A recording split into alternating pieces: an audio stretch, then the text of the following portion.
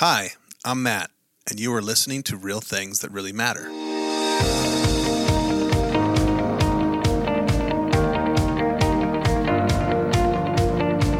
Our heart in this show is to open up the floor to conversation about topics in the Bible and Christianity that may be hard to understand, and to see them from different perspectives.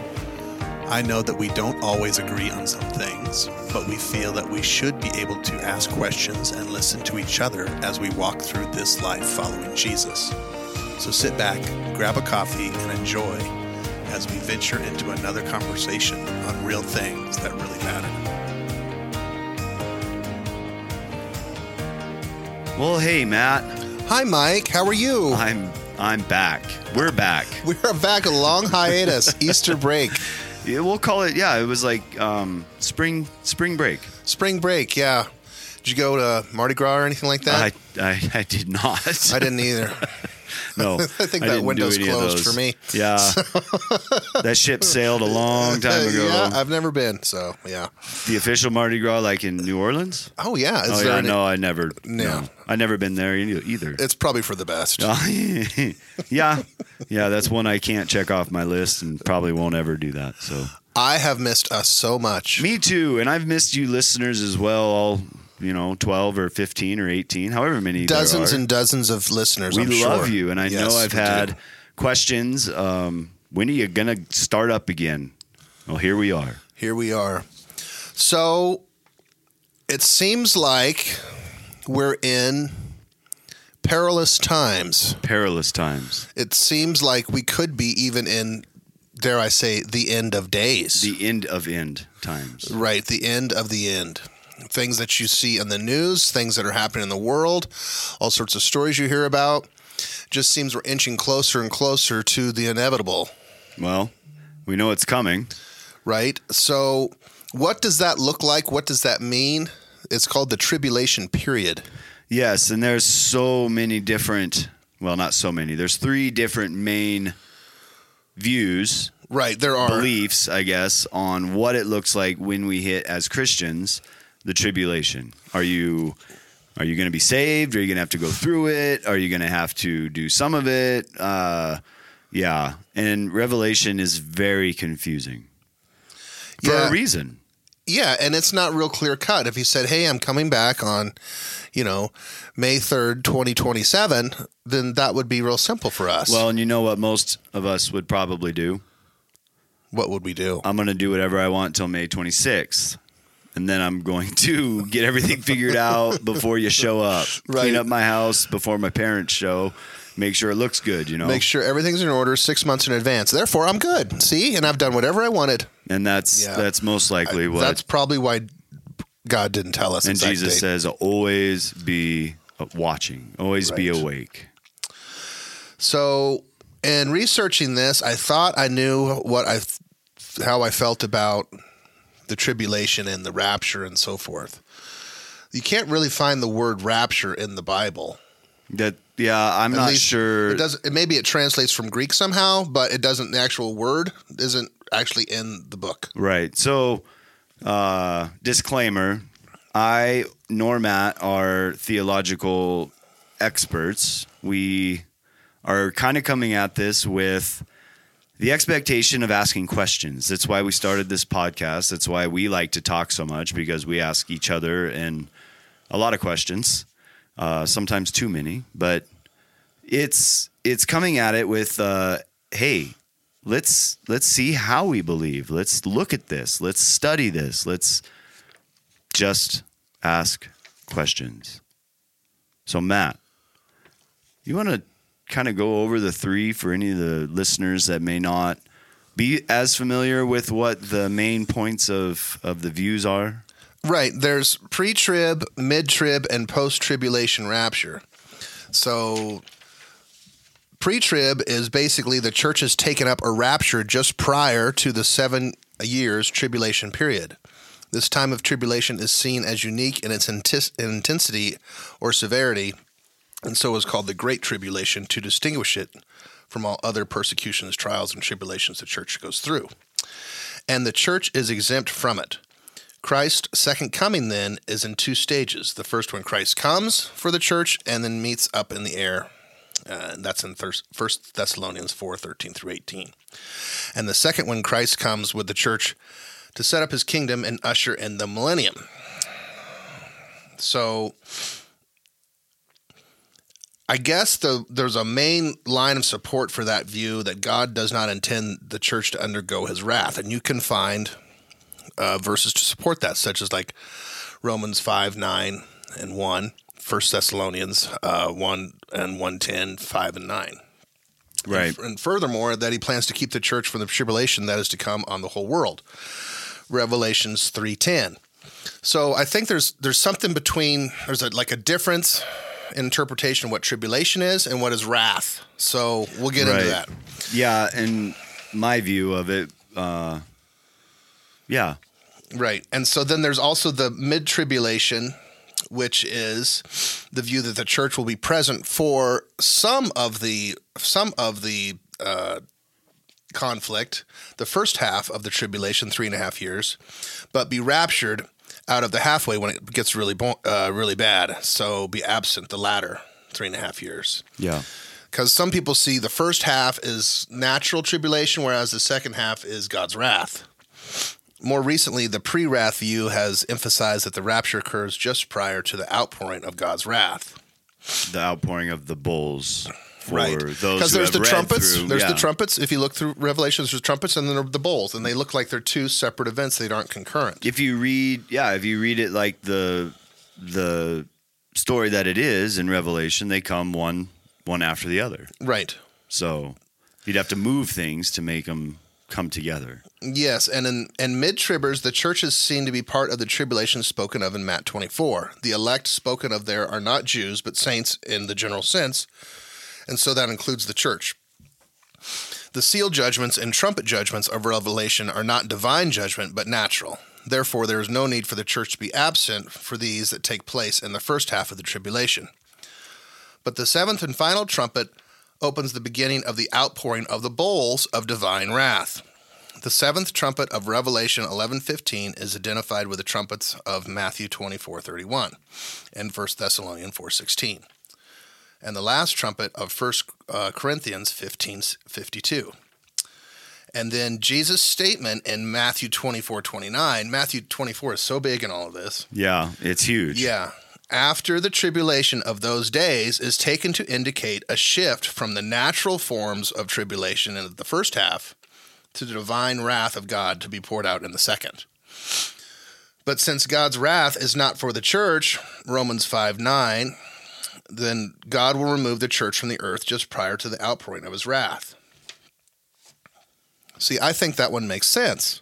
They all kind of, I think you can all make sense. They all make sense. They do. And that's the thing is you can prove all three and you can also disprove all three, which is why there's three camps that will not cross the line onto the others. And some people are really emphatic about it, right? Absolutely. So the last one is the post-trib rapture view. The church will go through the whole tribulation rather than being raptured out before or in the middle of the tribulation. Thus, the rapture of the church and the resurrection of all dead saints occur at the same time at the end of the 7-year tribulation. This unitary event is distinguished by first a coming for the saints, 1 Thessalonians 4:16, and immediately a coming with the saints, Revelations 19:11. Generally, post-tribulationists see the church as having replaced national Israel as the covenant people of God. And the church is never told that is to escape tribulation, because there's the Greek word thelepos, which means tribulation, is used 55 times in the New Testament, and 47 of these relate to tribulation to be endured by the saints. The same word is used in Matthew 24, once again 21, of the Great Tribulation. 1 Thessalonians 4:17 describes the church meeting the Lord in the air, but does not say that the Lord takes the church on to heaven for 3.5 or 7 years. So throughout Revelation 6 through 18, the people of God are present, and this includes the church. There is no reason to exclude the church from these tribulation passages. You see, and I think that one also makes a lot of sense. Except for the part that we don't replace Israel. Right. Well, the Israelites, God's chosen people. We don't replace them. I know that's a hang-up for you on that. Don't It you is think a hang-up for me. Okay. But I think we are still God's people. We're grafted into sons of Abraham. Yeah. We just don't replace the chosen people. Salvation comes first from the Jews, then to the Gentiles. Jesus, quote, red letters. He didn't say, so now we're just done with the Israelites and it's all you. No, that's not it. Okay, so you're saying that the Israelites are set apart? They're still God's chosen people from whom salvation came to mankind. But Without Israel, Jesus wouldn't hear. That was God's plan. And they're still God's chosen people. He doesn't say, okay, now I'm done with you. This almost seems like we're branching off into a different podcast. But what are you saying that the Israelites view that the Israelites are still God's chosen people, and we are the Gentiles grafted into the family and the chosen people. Well, of he God. had to use some people to be the vehicle to spread. Right, but that says we replace them. We don't Right. replace them. Okay, That's where I get hung up. so we don't the word replace Israel. sticks in your craw. It does. It does. It's a hard phrase to swallow. I do not agree with that one bit. Let me see where it says replace. It's at the end. You just said it. Oh my goodness. Okay, so all of them the bottom line is you can make a compelling argument for all three versions. You can absolutely. Some of it's got some really hard truths in it. Like it's absolutely, you can't say this is not, but it's really kind of all three have the truths of things that have been said about the end. But the one thing that we can't figure out is exactly what it's going to be. And can you imagine being John, writing the things down that he saw from the very end in the time frame that he was, and knowing that anything he saw, unless it was completely transformed to be in a time that he could understand, it looked like what we're seeing today, if not completely different, because it still hasn't happened. Right. And imagine him trying to write that down. Right. And, I can think of what he saw. Like he saw the Battle of Armageddon and so forth. And them assembling. If you take a guy from, 2,000 years ago and you show him a helicopter flying, how does he describe that to somebody? Or anything. I mean, seriously. Or a tank. A car. How about a cell phone? How about TV? Yeah, an F-35. How does he explain that? You can't explain I've exactly never seen what you're anything saying. like that. How about the buildings? How about the roads? How about any of it? If he saw anything that looked like what we see today, like when we went over to Israel and you walked and you looked at the Valley of Armageddon. Yeah. Can you imagine how different? Trying to picture looking at the ruins, at the ancient civilizations that were there on Megiddo, on the hill, on the Tell, whatever. Can you imagine that's what he's used to, and then he sees anything that's close to what we saw when we were there? It would be mind-blowing. Trying to write that down on top of the fact that you're talking to angels and seeing Jesus and watching the apocalypse happen in real time. I can't imagine trying to write that down. Well, and he was spared for a reason, and he was boiled in oil, and somehow he survived that. Yeah. And then he was blessed with all these visions and this responsibility. And I wonder if he ever said, "Hey, slow down. I can't write this fast." Well, there's that key point in Revelation that we don't tend to talk about when we're talking about all the things and figuring out what it's exactly going to be like. There's a point where he is told not to write that down. That was probably some pretty heavy duty. I would imagine if he can't write it down, there was a reason God kept that from us. Yeah, like, hey, do not write this down. And that's kind of a big deal because, well, you only have so much of the story that is being shared from heaven to earth through John. Okay, so my objective today is to go over these views and then see if there's something that we can do based off worst case scenario and how we live our lives and how to prepare for this. Yes. So we can apply this. So our listeners and you and I, can do stuff in our day-to-day lives that would say, okay, worst case scenario, boom. This is what you need to do. I think we're going to get to a point in that conversation where you say, I'm going to punch you in the face. Because you're like, it all works out in the end. No, Yes, it not all pans out in necessarily. the end, Well, yes. it will. I mean, no matter what you come to a conclusion of, we may all be wrong. Okay. And so it'll all pan out in the end. I'm a pan-tribulation guy. Yes, and I kind of am leaning that way myself. Because if you can't actually figure this out definitively, then it's just foolish Right. to sit there and speculate. Well, and now we're going to go back into, and I'm going to say this, Jesus says, don't worry about tomorrow because today has enough troubles of its own. He just says, be ready, be watchful, and do what I've told you to do. That's my opinion of how we get ready for the end. There's so many examples, like when he says, when they bring you and drag you before the magistrate and the synagogues and persecute you because of my name, don't worry about what you're going to say, because the Holy Spirit who is in you will give you the strength and the words to say and the faith to stand against that time. But I also don't think if there's anything wrong with expecting the best but planning for the worst either. Well, maybe. What do you mean, maybe? So, if you were to say right now, of the three views, which do you think makes the most sense? Biblically, personally, whatever. If someone put a gun to your head and said, "Pick one," and this is how it's going to happen. How come Pan's not on there? Pan-tribulation. It all pans out in the end because that's a cop-out, Mike. And It's not, because I'm going to live my life. I should live my life the same for Jesus, whether I know what Revelation date is. Okay, or not. I'm not saying there's a right or wrong answer. I'm just saying if you had to pick one. honestly, looking at what I've looked at in Revelation and seeing how far into the chapters it is before things start to really, like, the dead are raised and the judgment happens and everybody comes before the thrones, the Bema throne and the judgment throne, I would almost say post, because it's towards the end of Revelation that those things happen. Right. And we talked about this. The wrath of God having to go through that doesn't mean that he's going to pour out the wrath on the believers. It's on the earth. And just like Egypt.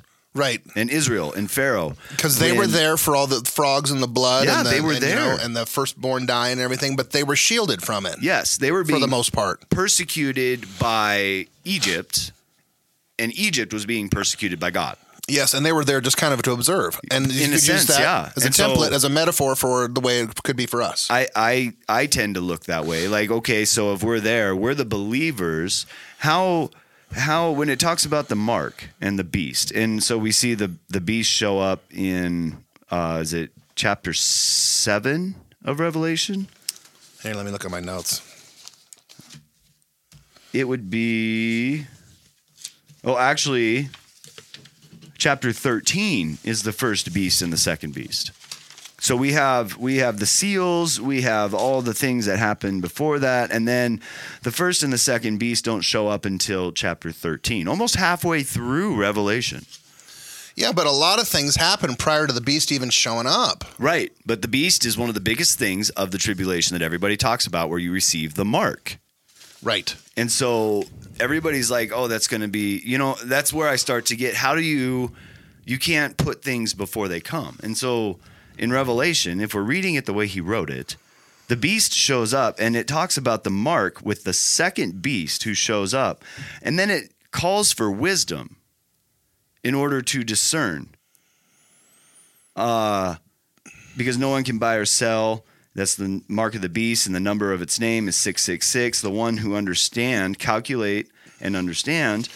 Now, if I'm all gone, if all the Christians are gone, if all the people who believe in God are gone, what does it matter that they say we have to understand? Yeah, and I think that's a compelling argument also. And so us as believers, yes, it's going to be persecution. The thing is we've never seen persecution that even the disciples have seen. Right. Not here in America. No. Now China, the Middle East. Absolutely. There's different places. Ukraine. I mean, yeah. There's not been persecution even that they have faced that Americans have had to face. And so standing up and saying, yeah, I guess I'm going to have to go hungry. I'm going to have to be uncomfortable because I can't buy if I worship the beast or if I don't worship the beast. I don't think necessarily we get to expect to be pulled from that. Jesus says we're going to be persecuted because of his name. Right. And then there's tribulation and there's wrath. Again, taking the opposite viewpoint, because if you say, okay, I know people like to keep things orderly in their head.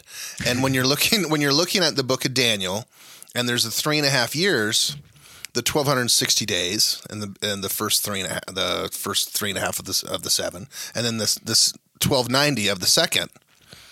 It seems like it would be nice and tidy if the rapture occurred right in the middle. You see what I'm saying? True, but that would be this is the earthly tribulation and then God's wrath after that, and then the believers are spared from that. Right, and then people who are left behind, they can either make the choice during this 3.5 years of confessing and becoming a believer also, and then having to live through it. But see, so there could be Christians post rapture that become converted, correct? Well, I'm assuming there's it, and it goes to the same thing that we've talked about before, where until your last breath and God says enough is enough, we have the chance to come to him. But in that same sense, the nice, neat, wrapped up package of 3.5 years and 3.5 years, there's so many different, you read in chapter 12 in Revelation where it's talking about the woman and the dragon, right? Yes. And it says, and a great sign appeared in heaven. This is verse 1. A woman clothed with the sun, with the moon under her feet, and on her head a crown of 12 stars. She was pregnant, was crying out in birth pains and the agony of giving birth. And another sign appeared in heaven. Behold, a great dragon with 7 heads and 10 horns, and on his heads 7 diadems. His tail swept down 1/3 of the stars of heaven and cast them to earth. And the dragon stood before the woman who was about to give birth, so that when she bore her child, he might devour it. She gave birth to a male child, one who is to rule all the nations with a rod of iron. But her child was caught up to God and to his throne. And the woman fled into the wilderness, where she had a place prepared by God in which she was to be nourished for 1260 days. Now, this happens before the beast shows up. That's the first 3.5. Okay, so then the mark hasn't happened yet. Okay, but still some heavy stuff's going down. Right, heavy stuff. This is and how do you explain that whole metaphorical thing right there? Right, the one that rules with the rod of iron, but is caught up to God. I don't understand. And then Satan's thrown down to earth after that in verse 7 through 17. And then we go to chapter 13, which is where the beast shows up, the first beast. And then the first beast shows up, and we have these things that set him up to be the one who is going to be worshipped, who is like the beast. He's mortal wound is healed, and everybody's like, oh, hey, this is like he's immortal. Right. He's a god. We should worship him. Yeah. He's doing signs. He's doing all these things, blaspheming God, and the authority. Let's see. It was allowed to make war on the saints and to conquer them. Now, okay. The first beast is allowed to make war on the saints. Okay. Who are the saints? And then that's us. And if then the church, the Christians. We're still here. And that's after the 3.5 years. So that would be the first beast. And then the second beast shows up, rising out of the earth. And it exercises all the authority of the first beast in its presence and makes the earth and its inhabitants worship the first beast whose mortal wound was healed. Performs the great signs, making fire come down from heaven and earth and in front of people. And by the signs that it is allowed to work in the presence of the beast, it deceives those who dwell on earth, telling them to make an image for the beast that was wounded by the sword and yet lived. And this is the beast where the mark shows up. Second beast. Now, I am not a theologist, but reading through this and trying to put some of these in these mid, pre, post, right? It doesn't make sense to me, and that's where I start asking questions. It does, and it's a very difficult book to interpret. Probably the most. I don't think we're meant to interpret. Yeah, it. the most difficult one, clearly in the whole Bible. Yeah, but you also want to try, and you also want to ask these questions, and you want to sift through it and see what's going to happen, because this is reality, and this is what we're going to have to face, and it looks like it's coming. So what do we do? Well, it is coming. We can't stop it. It's correct. No matter how much we try to, end global warming and drive electric cars, the end is going to come. I don't think that's going to help. You don't think so? I don't think so. What if we get rid of the cows? Well, I don't think that would help either. Oh, weird. Yeah. Okay. So what do we do? So then, here's the deal. I want to be careful with this. Okay. What is the revelation in Revelation supposed to be revealing? What is the point? That Christ is coming back for us. Okay. And that there's going to be a new heaven and a new earth, and that the sheep are going to be separated from the goats. Well, right. And there will be a judgment. It's going to be the end of days, and then we live forever in eternity with God, or you're damned to agony with the devil. Yeah, there's only two sides. Right. But the revelation is of Jesus Christ, of Jesus, the King of Kings, Jesus, the Lord of Lords. He is victorious, and he will have the final victory. And we read through and we see these, awesome moments of Armageddon and the battle. We see that justice will be served. We see that the wicked will be stopped. Do I get to go through it? I think I do. If I'm alive at that point, I think you're right. I think if I was for a purpose. I think you're right. I think I was a mid-tribber before this little process started, and after researching it, I would have to side on that it's going to be a post-trib. We'll see the whole thing. Because here's one that really got me.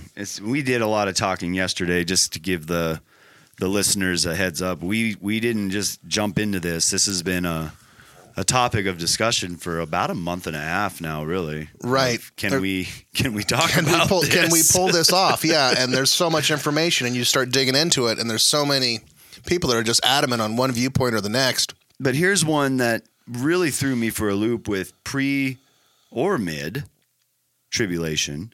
And when we were reading through chapter 20, the 1,000 years of reign, the 1,000-year reign, and I saw an angel come down from heaven, holding in his hand the key to the bottomless pit and a great chain. And he seized the dragon, that ancient serpent, who is the devil and Satan, and bound him for 1,000 years and threw him into the pit, and shut it and sealed it over him, so that he might not deceive the nations any longer until the 1,000 years were ended. And after that, he must be released for a little while. And then I'll skip ahead in the thrones. Then I saw thrones, and seated on them were those to whom the authority to judge was committed. Also I saw the souls of those who had been beheaded for the testimony of Jesus and for the word of God, and those who had not worshipped the beast or its image, and had not received the mark on their foreheads or their hands. So right there are the ones who made it through the tribulation. They get to go. The ones who have been beheaded and martyred because of the testimony of Jesus, they're there, right? Okay. And they came to life and reigned with Christ for 1,000 years. Okay, but then the rest of the dead did not come to life until the 1,000 years were ended. So, and what I'm hearing from that is the 1,000 years is for a very select few on earth to reign. Yeah, crazy. Not necessarily anybody that's in heaven that's already passed away, or right. Something the tribulation, I don't know. But we know in Thessalonians when it says that when Jesus comes and sounds the trumpet, that the dead in Christ will rise first, and then we are caught up into the clouds. Correct. And so if it's saying right here in Revelation that the rest of the dead did not come to life until the 1,000 years were ended, how do I reconcile that? Well, even if that's post-trib, there's some problems with that. So I don't know. I don't know either. And that's where I start to get There's so many questions, and guess this is so complicated. Maybe the theological experts have a little bit more insight to some of the original text and some of the nuances of Hebrew and Greek translation. Right. I've been researching this for 2 months, and I've seen plenty of experts on YouTube, and every lecture that I've seen, I was like, that can't be right either. Right. Because one part of the Bible says this, and then you're just ignoring that. Right. And so I do the one thing that is very important in Revelation. It says, "Do not add to or subtract from this message." Correct. Do not try and make it what you want it to be. And I don't think we can actually figure this out. It's not meant for us to figure out. It's not meant for us to be able to say, oh, I've got the answer. It's actually kind of a story of, hey, the victory is Jesus's. Jesus has the victory. He will win. Nothing will defeat him. My plan will go forward. No matter what you see in your life, this is going to be how it ends. And you, if you choose Jesus, if you're in Christ, are grafted into this family and will be a part of it. I still have a lot of questions. I still have a lot of questions, I too. think we should continue this one. Okay. All right. Yeah, we've maybe laid the foundation for going a little bit deeper. A lot more questions that we don't have the answer to. And I don't have any. This is Mike's point of view. Right, and it's my point of view too. But my point is subject to change, and that mine as well. You've actually changed my point of view a couple times. Really? Yeah. We'll get into that. I'm not too stubborn. I'm pretty stubborn. Oh my gosh! Maybe you come by it naturally. Well, something. Anyways. Okay. Well, let's continue this till next time. All right. Well, listener, I hope this has piqued your interest. I hope that you tune in to the next one. We're embarking here on season 2 of Mike and Matt, Real Things That Really Matter. Glad you're here. God bless you. God bless. Thanks for joining us today. We hope that you have been challenged to study God's Word, to find out what it says, and to build on what you believe. Our heart is to help create a desire in you to draw closer to Jesus. If you would like to contact us with questions or comments, email us at mikemattrealthings@gmail.com, on Facebook, Real Things That Really Matter, and on Twitter, @mmrealthings. We would love to hear from you. Follow us on your favorite podcast platform to stay in the know of what we are doing. Again, thanks for joining us today. May God bless you and keep you. See you next time.